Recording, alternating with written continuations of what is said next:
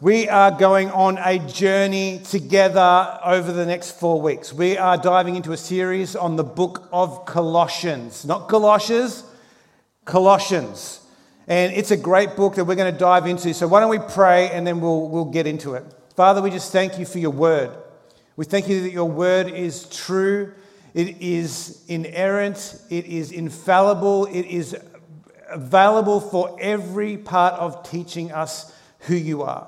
And we just pray that you would show us over this next 4 weeks more of who you are. And that's why we came together today, is to learn about who you are. And we pray that you would bless it in Jesus' name. Amen.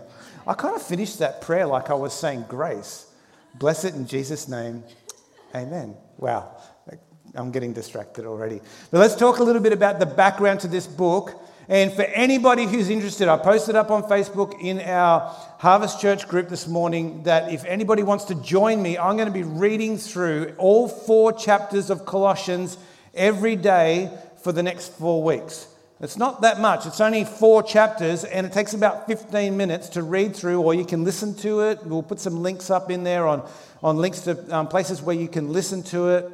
However you want to do that, whatever version you want to read, maybe read multiple different versions so you get a bit of a different perspective. But let's do that together. It's actually not a huge burden on your time. And if you're driving in the car anywhere, you can put it on. If you're on a tractor, you can put it on. If you're going for a walk, you can listen to it. However you want to do it, but let's dive into that together. So Paul here is writing to the believers who are in Colossae. It's a little bit east of Ephesus, if you know where that is. It's just a bit north of where we are right now. But this epistle is most likely written by Paul around about that year AD 60, 62, and most likely written while he was in prison. If you've ever written a letter to somebody from prison, you probably weren't thinking like Paul. Paul wrote the Bible while he was in prison. He wrote the epistles, he wrote letters to encourage and build people up in their faith. While he was in prison, while he was in chains, while he was facing suffering and bondage, he had the nerve and the temerity to actually think about, how can I encourage and input into others during this time? I probably would have been thinking about me. You probably would have been thinking about you too, just to be honest. But it's not known that Paul ever went to Colossae. It's assumed that he didn't. He may have been there through one time on one of his journeys, but it's largely assumed that Paul never went to Colossae. Instead, we've had this faithful servant, Epaphras, who received the gospel and carried it with him from Ephesus to Colossae. This is where the church started, through the ministry of Epaphras. It's an example of church planting that Paul wasn't directly involved in, and doesn't say that he sent Epaphras. Epaphras received the gospel and he started the church there. But Epaphras also had a hand in launching Laodicea and continuing to be a faithful minister of Christ in Colossae. You've got to remember, this is a prison letter. Paul's writing this in chains to Colossae. So let's read. We're going to read through, during our sermons, over the next 4 weeks, we're going to read through every verse of Colossians, some more than once. So let's read Colossians chapter 1, verse 1. Paul, an apostle of Christ Jesus by the will of God, and Timothy, our brother, to God's holy people in Colossae, the faithful brothers and sisters in Christ. Grace and peace to you from God our Father. We always thank God, the Father of our Lord Jesus Christ, when we pray for you, because we have heard of your faith in Christ Jesus and the love you have for all God's people. The faith and love that spring from the hope stored up for you in heaven, and about which you have already heard in the true message of the gospel that has come to you. In the same way, the gospel is bearing fruit and growing through the whole world, just as it has been doing among you since the day you heard it and truly understood God's grace. You learned it from Epaphras, our dear fellow servant, who was a faithful minister of Christ on our behalf, who also told us of your love in the Spirit. For this reason, since the day we heard about you, we have not stopped praying for you. How good would it be to have that knowledge that people heard about us and haven't stopped praying for us? Hey, can I give you a request? Please pray every day for Rachel and myself and our pastors, our elders and our leaders. We need it now more than ever. There's big and tough decisions that are coming over the next couple of weeks. So please be praying for us. We do need it, and we appreciate messages and of support. We've received quite a few over the last couple of weeks about the changes that are coming and how we're going to tackle that. We have not stopped praying for you. We continually ask God to fill you with the knowledge of his will through all the wisdom and understanding that the Spirit gives, so that you may live a life worthy of the Lord and please him in every way, bearing fruit in every good work, growing in the knowledge of God, being strengthened with all power according to his glorious might, so that you may have great endurance and patience. I wish I had patience. Lord, give me patience and give it to me now. And giving joyful thanks to the Father who has qualified you to share in the inheritance of his holy people in the kingdom of light. For he has rescued us from the dominion of darkness and brought us into the kingdom of the Son he loves, in whom we have redemption, the forgiveness of sins. The Son is the image of the invisible God, the firstborn over all creation. We're going to come back to that verse.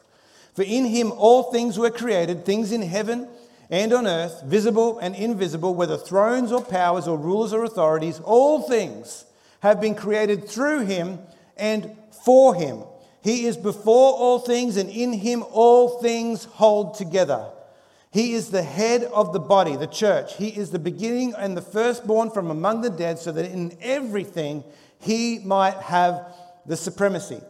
For God was pleased to have all his fullness dwell in him, and through him to reconcile himself all things, whether things on earth or things in heaven, by making peace through his blood shed on the cross. If you ever want to read a theological passage of Scripture, that is it right there, from 15 to 20. We'll come back and we'll circle back to that one. But verse 21, once you were alienated from God and were enemies in your minds because of your evil behavior, but now he has reconciled you by Christ's physical body through death to present you holy in his sight, without blemish and free from accusation. If you continue in your faith, established and firm, and do not move from the hope held out in the gospel, this is the gospel that I have heard and that has been proclaimed to every creature under heaven, and of which I, Paul, have become a servant. Before we get into the individual themes that we want to bring out of this passage, we need to look at a couple of things.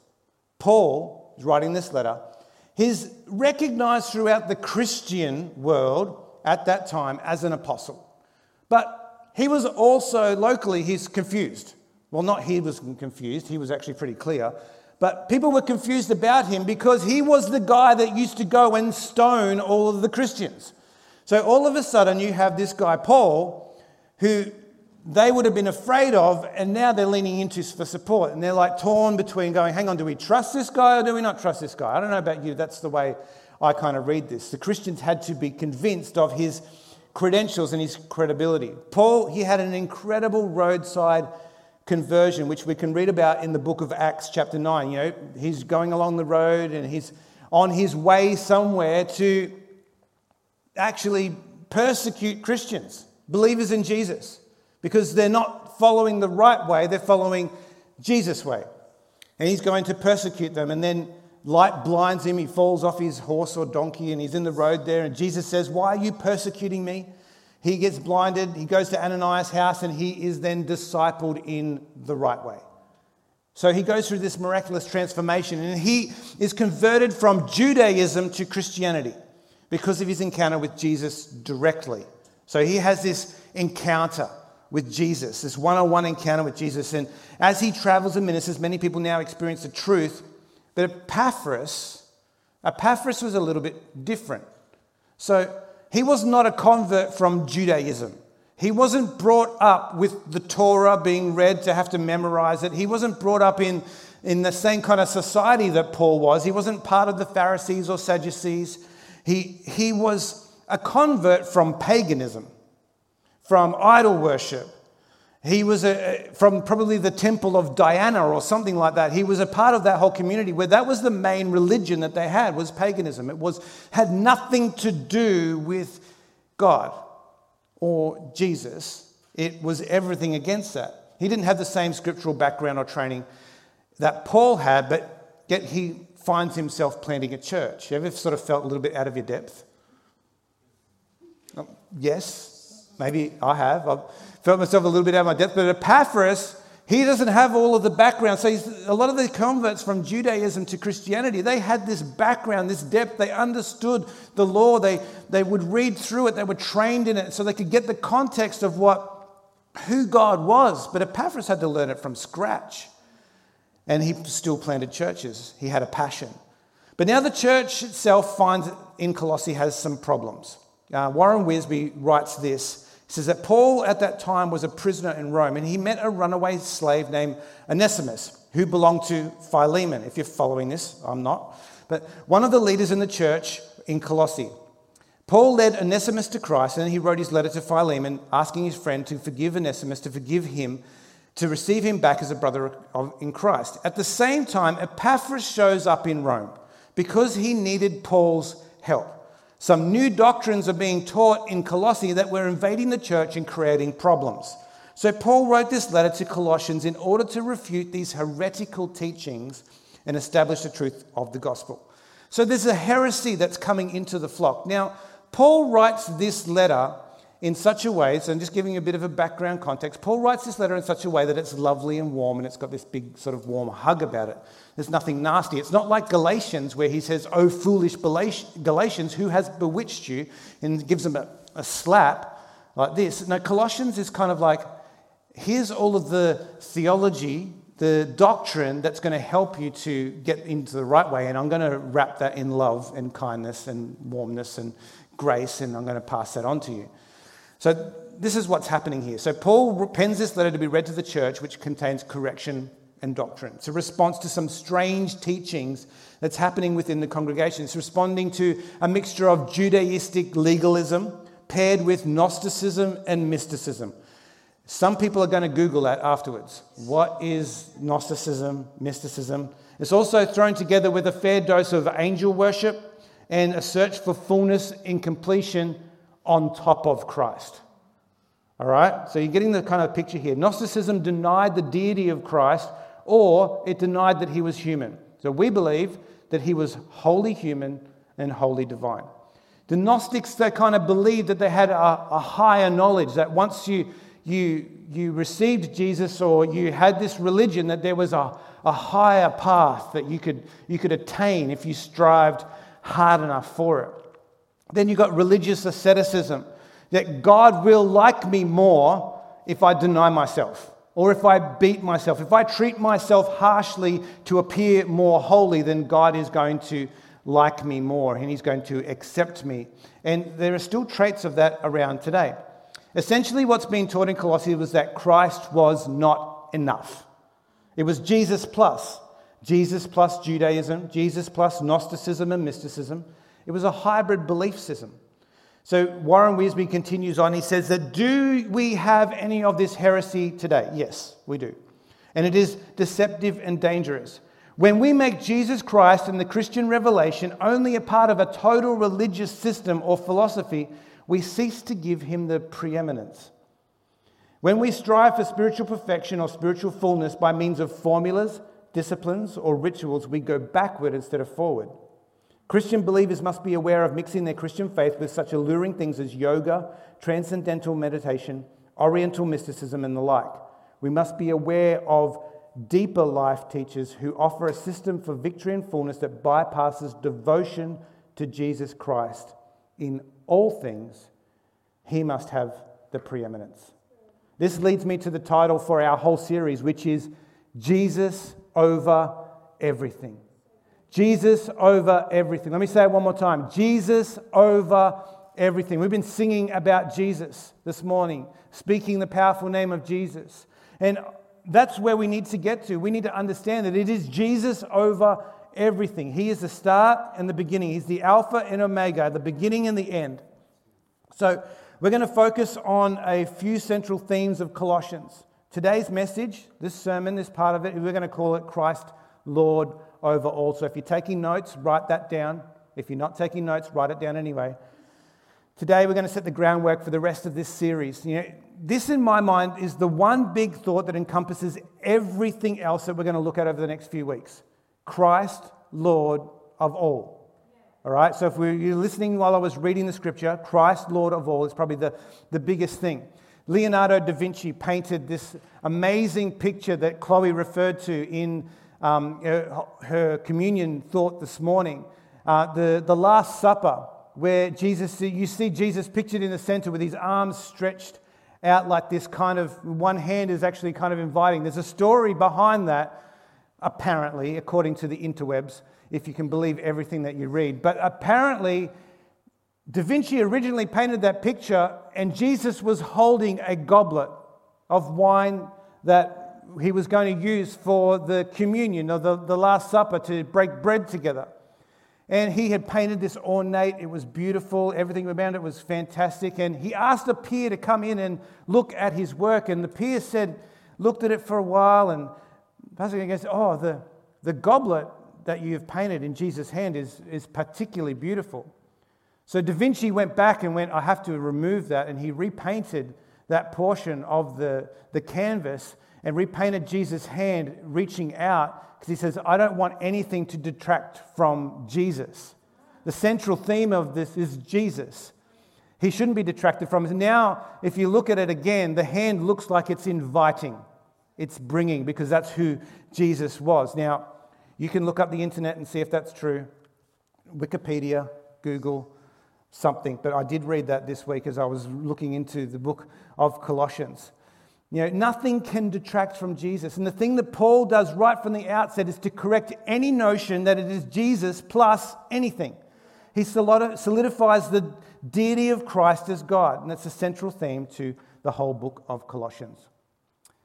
We're going to talk about this in a few different parts, because I think that this passage is broken down into sections. And the first one I want to think about is Lord over creation. He is the Lord over creation. In Colossians 1:15-17 says, "The Son is the image of the invisible God, the firstborn of all creation.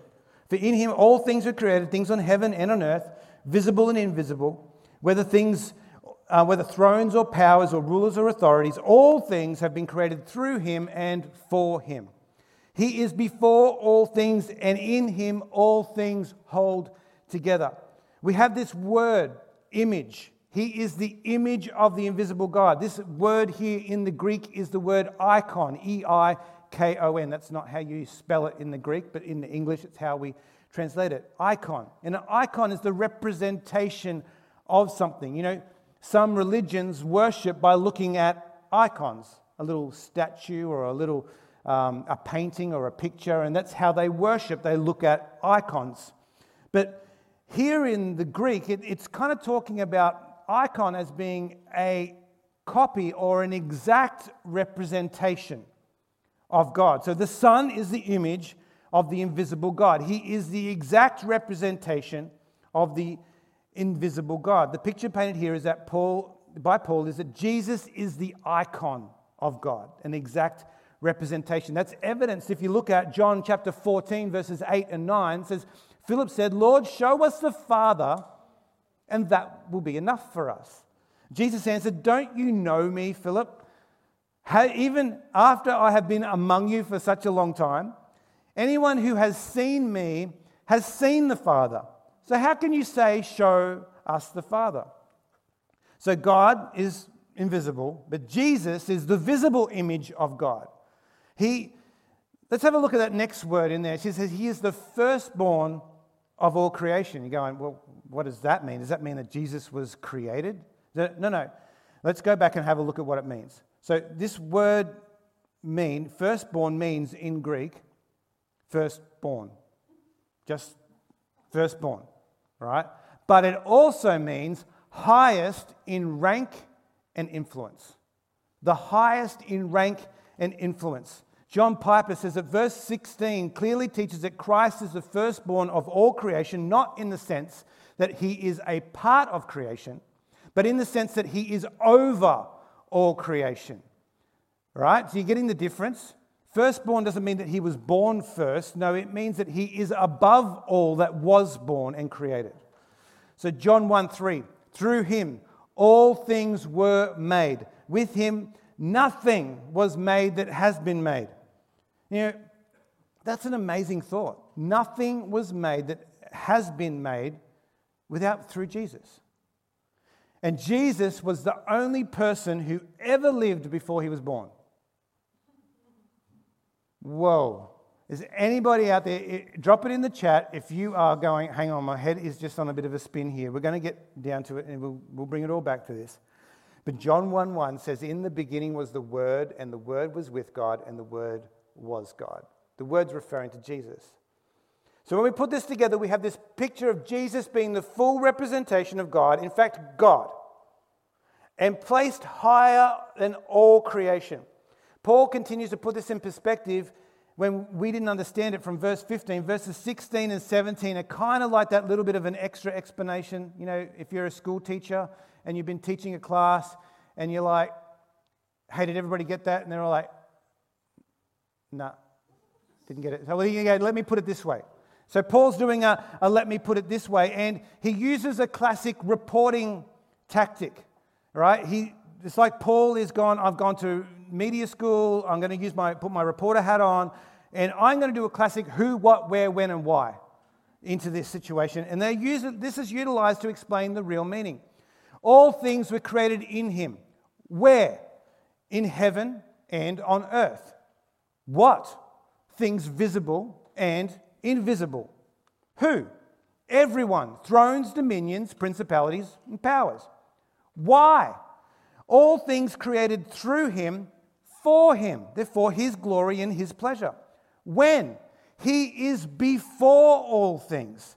He is the first-rate revelation of the invisible God. You see, what Paul is doing here is that, and this could be the message in itself, Paul is attacking any notion that you need Jesus plus anything. He places Jesus in his rightful place, before all else, above all else, in all else, and everything exists because he does. If I had a mic, I would drop it and I would just walk off. But I won't. But that is it. This is the crux message of the whole of the book of Colossians, and we're getting to it in week 1, right here. Jesus over everything. Jesus over everything. So let's dive into Colossians 1:18. He is the Lord over the church. He is the Lord over the church. And it says there in verse 18, he is the head of the body, the church. He is the beginning and the firstborn from among the dead, so that in everything he might have the supremacy. He might have the supremacy. Continuing on from that central theme of Jesus being Lord over the whole of creation is this one inserted moment here where he is also head of the church. You know, the church is subject to him. He is our head. We were created by him, through him, and for him. We have a purpose here on earth, and that is to glorify God and to make him known amongst men. That's our purpose as the church. The church doesn't just exist as a little social club where we can get together, when we're allowed to get together, on a Sunday and sing some songs and then have a cup of coffee and go back into our week. No, the church is so much bigger than that, but Christ is its head. He is over all. It's not Rachel and myself. It's not our board and elders. It's not our ACC wider presidents and the state structures. It's not that. It's Jesus is the head of the church. And he is where we get the authority to act on his behalf. He is the beginning and also the highest from among the dead. This is referring to the death and resurrection of Jesus, so that in everything he might have the supremacy, ranking above all others. I was actually going to call this message Christ Supreme, but it sounded like a pizza. And if you're feeling hungry right now, I apologize. We won't keep you much longer. But he has this supremacy. He is over everything. And if we think that everything doesn't include the church, and we can kind of go, well, let's bring this doctrine in and let's bring that doctrine in and let's add on this and if we just do these things, then we were going to get to... No, once we have Jesus, he is everything. So not only is Christ Lord of everything, but he is also Lord over the church. Just in case there's any consideration that this theology or doctrine could be excluded or replaced by asceticism, let's talk about that for a second. Have you ever felt like God doesn't like me? got real quiet in here. For those of you who are playing at home, it got real quiet. I know that I've kind of felt like God doesn't like me because maybe I don't do enough of the right things or enough good things, or God's looking at me and He looks down on me. That maybe if I just fasted harder, or maybe if I prayed more, or maybe if I, and in certain religious circles this happens, if I beat myself, or maybe if I, and that might not even be physical. You know, we are our harshest critics, and we beat ourselves up all of the time. So that's a part of the theology that was happening and being taught, and the doctrine that was seeping into the church in Colossae was this thought that if I just treat myself harsh, God will like me more. No, God loves you for who you are. Yes, there's a pathway in which we have to start to go along the pathway of sanctification and start to become more like Jesus. But God doesn't like you any more there or there. All right? He doesn't love you anymore the more holy you become. He doesn't like you anymore or love you anymore the more you deny yourself. Some people are processing this. You know, the Bible does say to deny ourselves, to take up our cross and follow Him. And yes, we do that. But does that mean that Jesus loves me more once I do that? Or does He love me just the way I am? It's Jesus. It's just Jesus. And if the worship team will come, it says that He is also the Lord who reconciles us. He's the Lord who reconciles us. And this is perhaps the most important segment in all this, in this message. That having established Christ's position, authority, and supremacy, Paul outlines His sacrifice.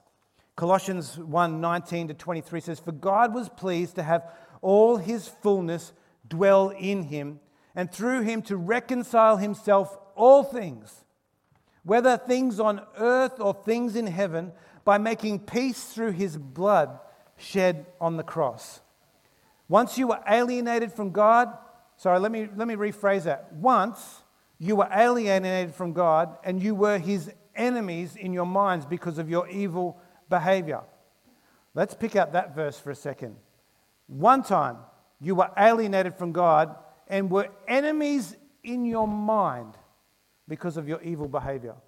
You were thinking that God could never love me because of the way that I've acted.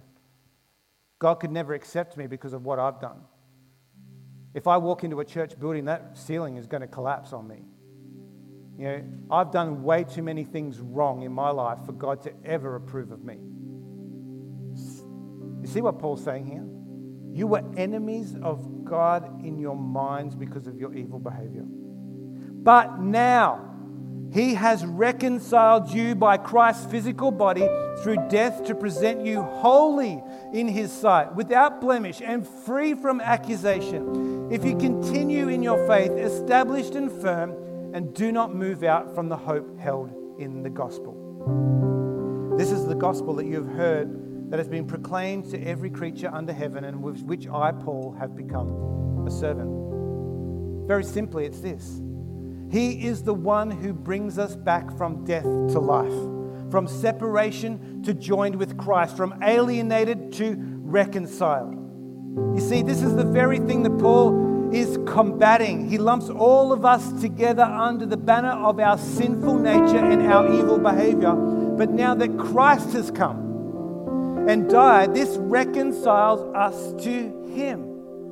So let's bring this back to the Judaistic culture that was a part of what was being taught in part of the Colossian heresy. We have, back in the Mosaic law, the atonement sacrifice, that if you had sinned, the only thing that could get you right again with God was the sacrifice, the blood of a lamb that was spilt and shed to cover your sin. That was the atonement sacrifice. That's how the Israelites, every week, they would come and they would bring a lamb, spotless, blameless, before God to atone for their sins. But Jesus replaced that atonement sacrifice. He is the atonement sacrifice. He is the perfect, unblemished lamb that was spilt. His blood was spilt on the cross for us. So Paul is putting this in language that they can understand, and they get this picture that Jesus once and for all was the sacrifice for our sins, a body broken on a cross. His blood was shed so that we now can be reconciled to God. This permanent action, it replaces the temporary sacrifice from the Jewish culture of bringing an animal. What was temporary has now become permanent. And this is now clear and complete in this passage, and we are now free from accusation, as it says in Romans 8 verses 1. Therefore, there is now no condemnation for those who are in Christ Jesus. We've got to continue now to be firm, hold on to the gospel, do not leave the faith, hold on to hope. You know, buying and selling real estate can be tricky. If you ever bought a house or sold a house, there's three really important things that you need to know about real estate. Location, location, location. They're the three keys to real estate and buying and selling. And the same is true of living for Jesus. So knowing our location spiritually is critical if we are to succeed in navigating through the greatly devalued territory of our world. Paul reminds us that we have a new location in Christ, having been delivered from the power of darkness and conveyed into the kingdom of the Son, from Colossians 1:13, knowing that we have been relocated by His amazing grace into the kingdom of Jesus makes a difference. Jesus now reigns as King in our hearts and minds, and we are His grateful subjects. His will is our will, and His ways become patterns for all of life and behavior. And when we are forced to make a choice, our allegiance is to Him. So when temptation and seduction and all of these things come and try and grab us and take us and say, you don't need that anymore, you need to come this way, you just got to remember what your new postcode is. Colossians 1:13. You are now in the kingdom of His Son. Come on, let's pray. Father, we just thank you that you sent Jesus to be the sacrifice for our sins once and for all. We thank you that we are in Him, that He is above us, in us. He is before all things, and in Him all things were created for His glory. And we just pray right now for every single person who's listening and watching to have listened to this message and gone, it's Jesus is what I need. It's Jesus is what I need. Amen. I want to just take just a moment just to speak to every single person who's watching, whether you're in the room or at home or up at Neil. We just pray that you've been blessed by this message, but we want to open an invitation to you right now to accept Jesus as your Lord and Savior, and to move location of your postcode into the kingdom of His Son. So I'm going to say a simple prayer. I just want you to pray it with me. And if you do that, we want you to let us know. Send us an email. There's a few different ways that are going to come up on the screen in just a moment. You can send us a direct message on social media. You can come to our website, harvestchurch.org.au/Jesus. There's more information. But why don't you pray this prayer with me right now? Say, Dear Lord Jesus, I ask you today to come into my heart and give me a brand new start. I'm sorry for all of my mistakes, but today, Jesus, I lay them at your feet, at the foot of the cross, where you died and became the sacrifice that paid the debt for all of my sins. I thank you, Jesus, that I am now located in the kingdom that you created, your kingdom. In Jesus' name, amen. Amen. If you prayed that prayer, maybe it was for the very first time, we would love to give you a Bible, which is just over here. Thank you, Jono. We want to give this to you. I would love to meet you personally, to pray with you, help you take next steps on your journey. So please, reach out to us. Head to our website, send us an email, carry a pigeon in, call us, whatever. However you want to do that. But I recommend that you do, because we weren't created to do this life alone. We were meant to be in community together. And that's not a political statement. That's what the Bible says. We were meant to do this journey together. We are a community, and we would love to help you in that. But hey, we're going to sing one more song. I think that it'd be fitting for us to sing that. I want to be where you are. I want to be located where you are. I want to be in your presence. And if you were at home watching the worship this morning, let me tell you, the presence of God was real in the room, just as it is through the screens. And we're praying that you would have an amazing week. Come on, why don't you stand? I'm going to pray a blessing over you. The Lord bless you and keep you. The Lord make his face to shine upon you and be gracious to you. The Lord turn his face towards you and bring you peace. God bless you, church. We love you.